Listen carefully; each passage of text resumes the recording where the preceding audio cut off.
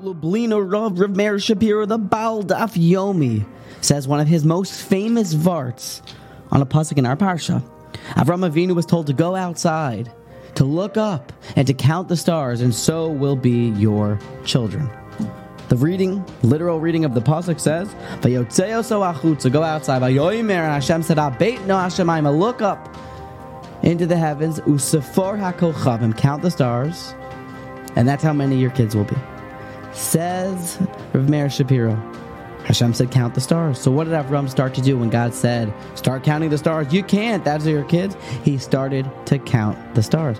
1 star, 2 star, 3 star. And Hashem said, Im tuchal l'seforo yisrael, can you count stars? It's impossible.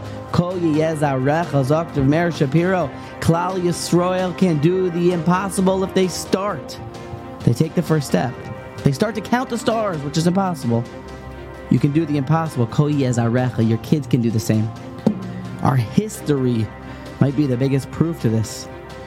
Yidden can do the impossible.